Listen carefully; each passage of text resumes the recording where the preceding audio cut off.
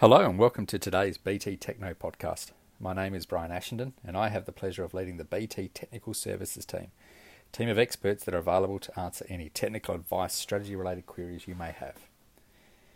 The passage of legislation through Parliament is top of the agenda this week, with the Financial Sector Reform, Hayne Royal Commission Response No. 2 Bill of 2020 passing through the Senate on Thursday, after successfully passing the House of Representatives last week.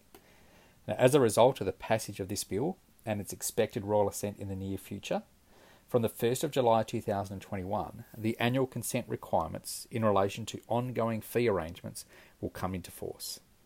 Under these changes, enhanced fee disclosure requirements will become the norm for all clients on an ongoing fee arrangement, which is an arrangement that goes for a period in excess of 12 months. There is no longer any distinction between pre- and post-FOFA clients. Annual consent to the continuation of fees paid from a client's investment or super account to an advisor or a licensee will be required, and where not obtained, the fees will cease. It is important to note that the consent requirements also apply to any advice fees paid from a non-MySuper account, whether initial or ongoing advice fees, and there will be a prohibition on the deduction of advice fees from MySuper accounts other than in very limited circumstances. Now, it's also important to remember that this same legislation also implements another recommendation from the Royal Commission, which will require advisors to positively disclose any lack of independence.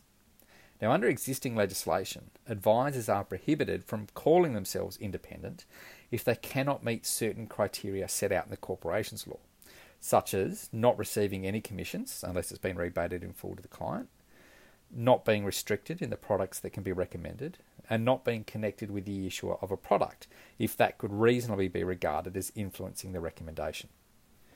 Now, under the changes introduced by this bill, from the 1st of July 2021, the inverse approach will apply.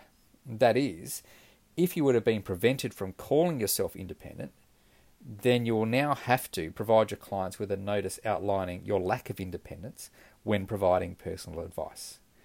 Under this arrangement, as an example, any advisor who receives an insurance commission that is not rebated in full to the client must provide this notice of lack of independence. This will apply even if the insurance product offered is in the best interest of the client and there is no other form of conflict in place.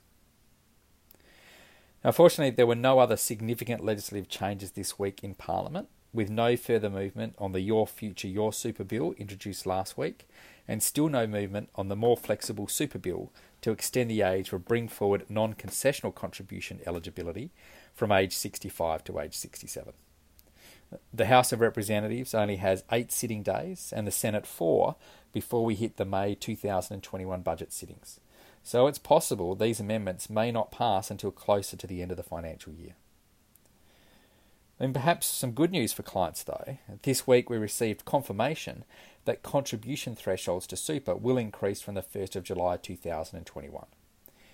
With the indexation of the transfer balance cap already having been confirmed as moving from $1.6 million to $1.7 million from the 1st of July 2021, and this also automatically increasing the total super balance thresholds for non-concessional contribution eligibility to the same date, we now have confirmation that the concessional contribution cap will increase from the 1st of July 2021 from $25,000 per annum to $27,500, and the non-concessional contribution cap will increase from an annual limit of $100,000 to a new limit of $110,000.